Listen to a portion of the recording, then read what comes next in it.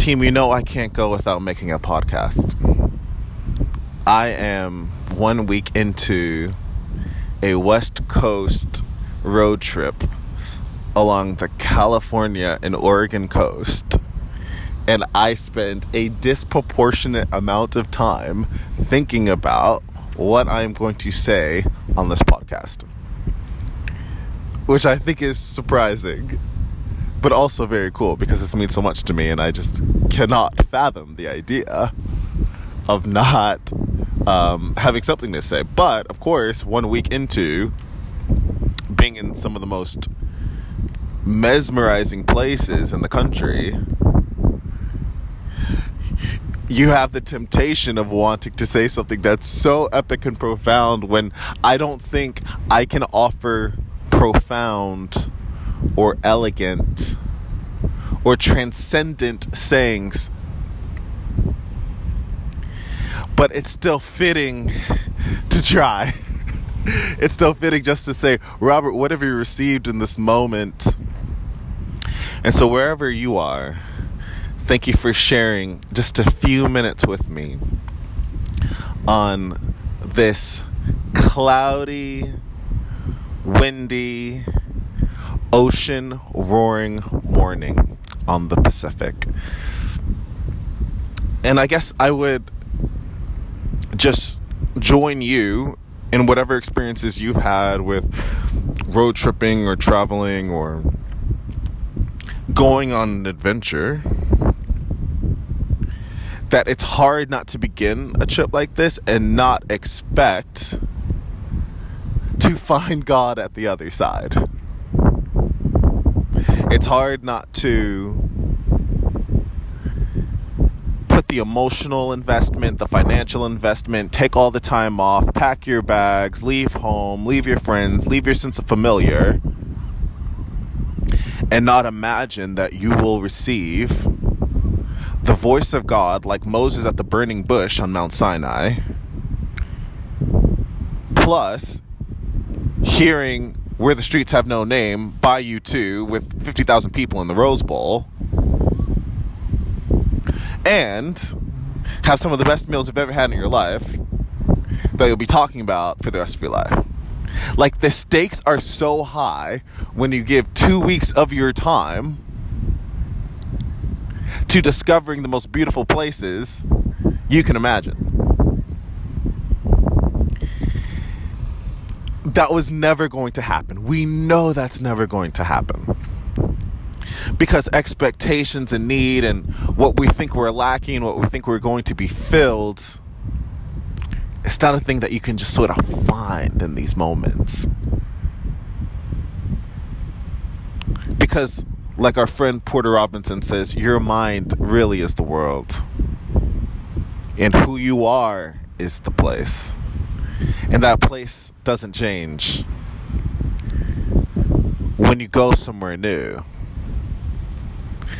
But that place does sharpen. It gets redefined. It has its consciousness raised to the beauty of itself and the beauty around you. And as I sit surrounded by immense beauty this morning, I am so challenged to want to capture it properly. I've been taking photos from volcanoes and places called Emerald Bay and Joshua Tree National Park, and you just want to take a photo on my iPhone 7 that can tell that story, and that story just cannot be told. And so I'm grateful that I have friends that I get to do this with, and this can be a part of just our history and our reflections together.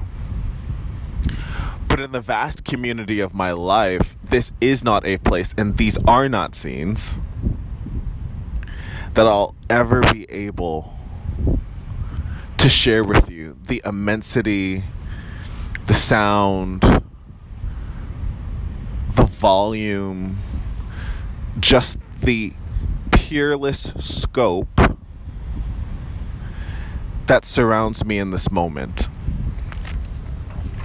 That when in Psalms 8, the poet writes, when I think about how big this is,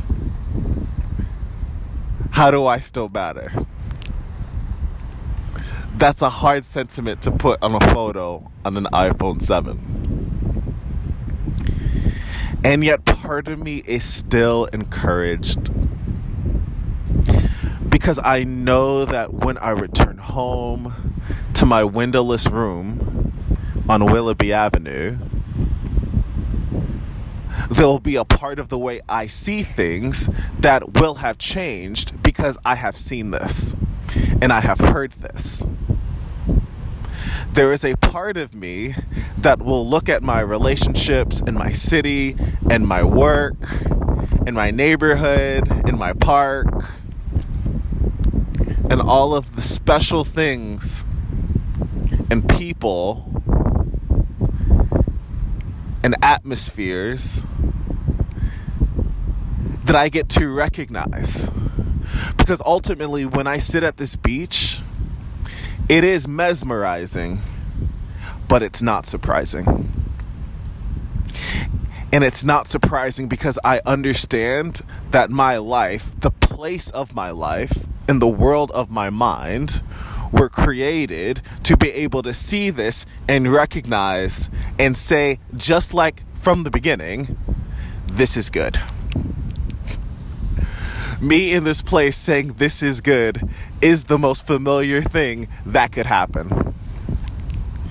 And that is a gift, to be back in a place where I do not need to find something new to add to my life to make it different or better or change it.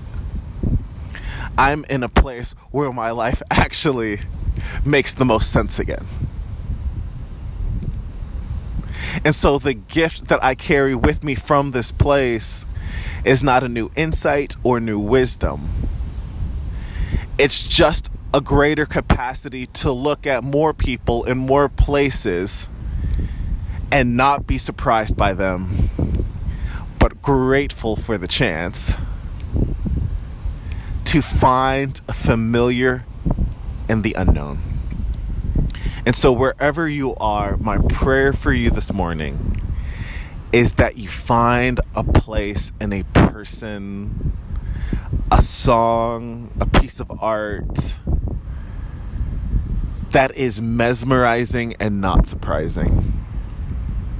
Because that is such a special place to abide and just remain and linger. That you are not seeking something new to change everything you know, but that you are in a place where everything you know is confirmed so spectacularly.